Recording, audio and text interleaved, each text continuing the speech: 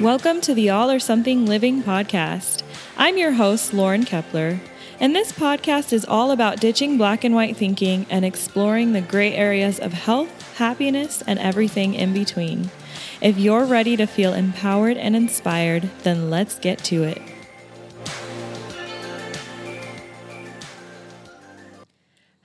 Hello, and welcome to episode 85 of the All or Something Living podcast.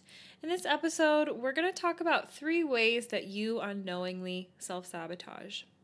So do you ever find yourself struggling to follow through with a goal, and maybe you know it's because you're holding yourself back for whatever reason? Sometimes the fear of failure or even the fear of success can cause you to do some sneaky, covert things that get in your own way. So sneaky, in fact, that you may not even realize it. So there are some obvious forms of self-sabotage, such as procrastination. But are you aware of the not so obvious ways that you do this? In this podcast episode, I'm going to help you become more aware of a few less obvious forms of self-sabotage so that you can learn to get out of your own way and become more consistent in reaching your goals. This podcast is sponsored by the All or Something Lifestyle Crash Course. If you love and benefit from this podcast, then you are really going to love this course. So for just $27, you can learn the ins and outs of how you can finally get out of your own way and become unapologetic about your life's visions and desires. The crash course is divided into 4 short modules. In the first module, I'll break down how you can stop chasing external validation and find the confidence within yourself to complete any important goal that you set. Module 2 is all about learning how to have such a deep, fulfilling relationship with yourself that you quit living for the when and you start living for the now. In Module 3, you'll discover why you likely experience binges and strong cravings when it comes to food, and how to set goals to nourish your body without feeling the need to be perfect or restrict or diet all the time. And finally, in Module 4, you'll learn how to show up more consistently for yourself, your relationships, your professional life, and more. I'll teach you how you can build flexible routines that allow you to be productive while still honoring down days. You'll finish each day feeling accomplished and proud of yourself.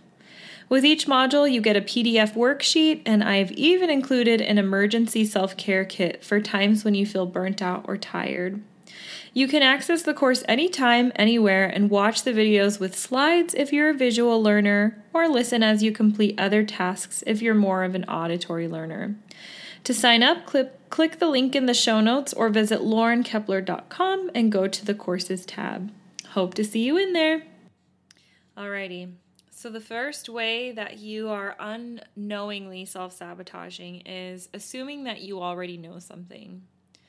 One of the most unhelpful phrases that you can say is, I already know that.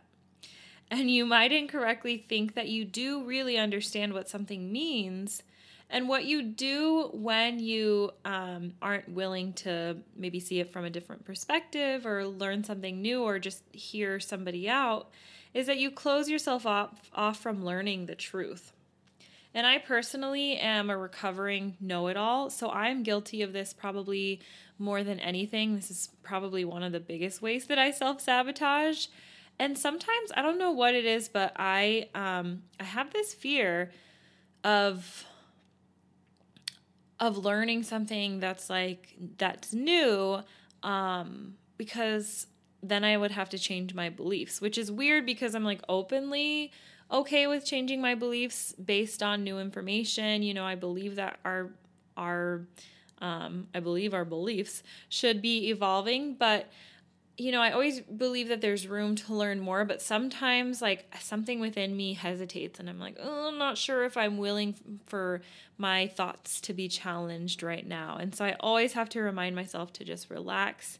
The other thing that stops me and I think keeps me being a know-it-all is sometimes I have felt that my worth is tied to how much I know or my ability to be able to be seen as competent. And so if I admit that I don't know something, I can feel that I am viewed as being less competent than I really am, and I don't like feeling that way. And those are things that I know are behaviors or feelings that don't serve me. So I recognize that it is something that I just have to notice when it shows up and decide to put my ego on the back burner and say, it's all right, Lauren, like people can teach you something new. You don't have to be the one to teach everybody everything. And that goes back into our habit to want to be perfect. Is it can be hard to admit like that you don't know something if you are tied to the image of being perfect.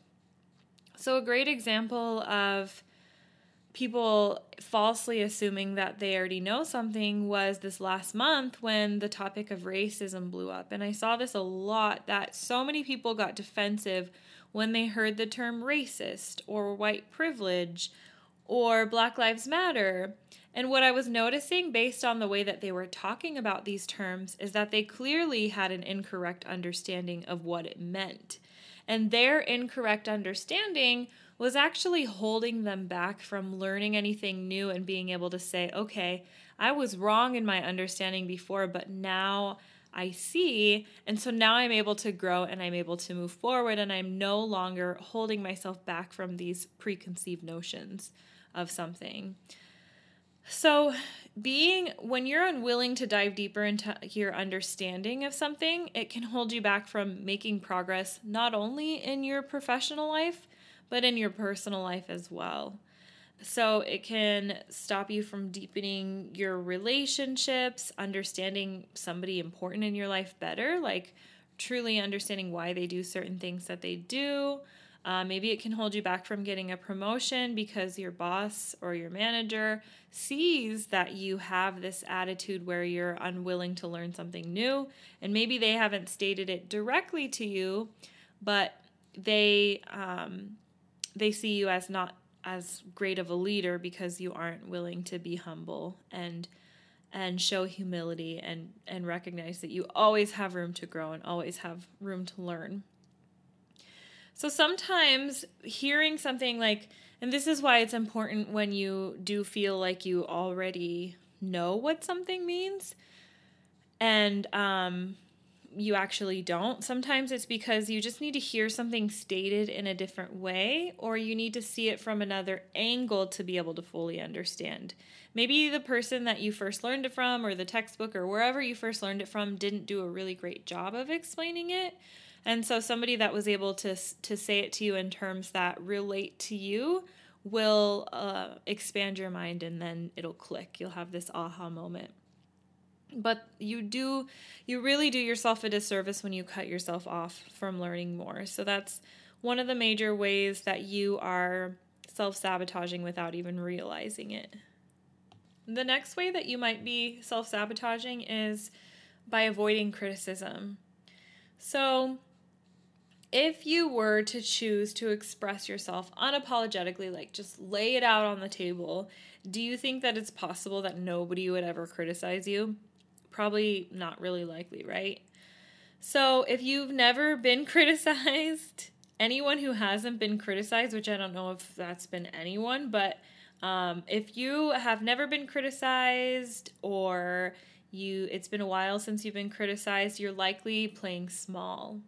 So when you avoid criticism by censoring yourself or people pleasing, or saying what you think others, like say my stepson has a habit of doing this. I can tell when he's just saying what he thinks that I want to hear, and I'll have to like call him out on it. Because I recognize like what he's doing and what you're doing if you are just saying what you think someone wants to hear is you're holding yourself back. You're not truly fully expressing yourself. It's taking you away from a learning opportunity, and it's also taking you away from being able to think for yourself and understand why you feel the way that you do or why you believe what you do. And sometimes, in some cases, you may not even, you may start to kind of lose yourself in the habit of people pleasing so that you can avoid criticism.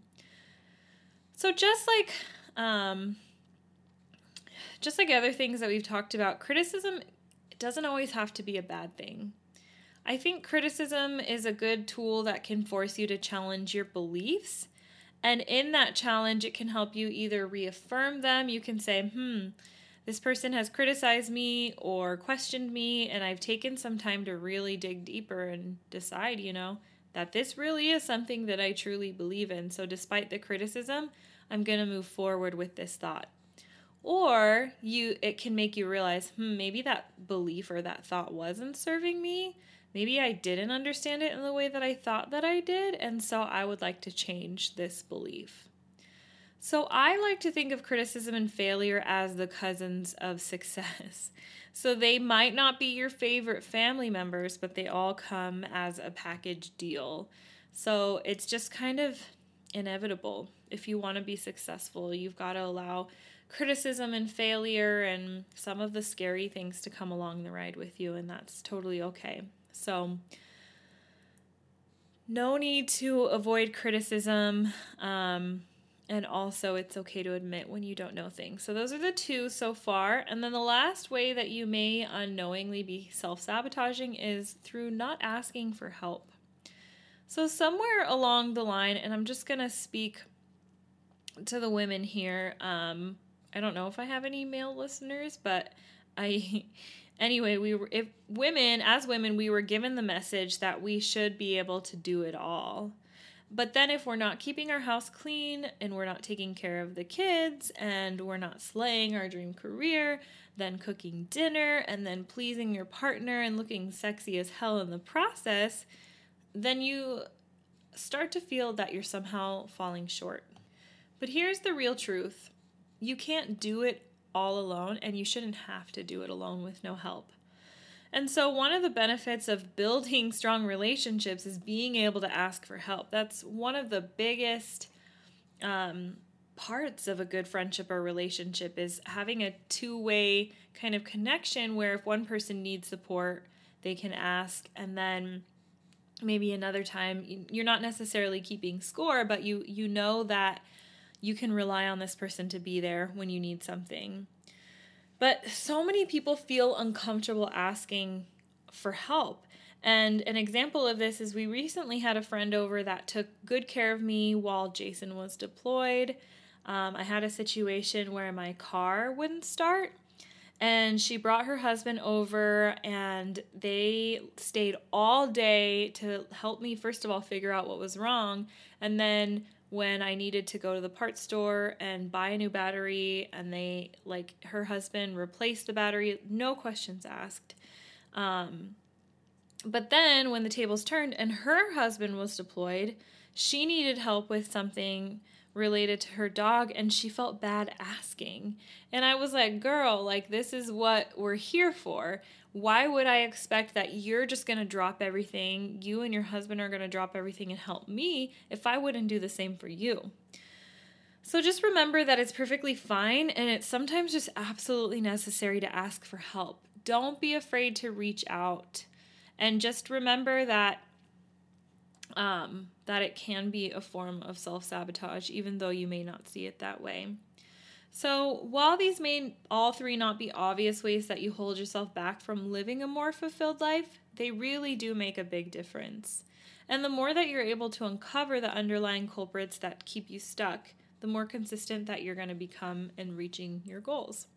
So if you want to learn more about how you can get your mindset and your habits to work in your favor, be sure to check out the All or Something Living Crash Course. Now, next week, I'm going to share with you 3 surprising facts about body positivity. So if you haven't delved into the world of body positivity, you might find this really interesting, or if you have and you have some preconceived notions about it, I highly recommend that you listen. Take the advice from the first way that you self-sabotage and remind yourself that it's okay to not know everything, and to let your guard down and learn something new. So can't wait to talk to you again next week, but until then, just remember that you are enough and you are doing enough.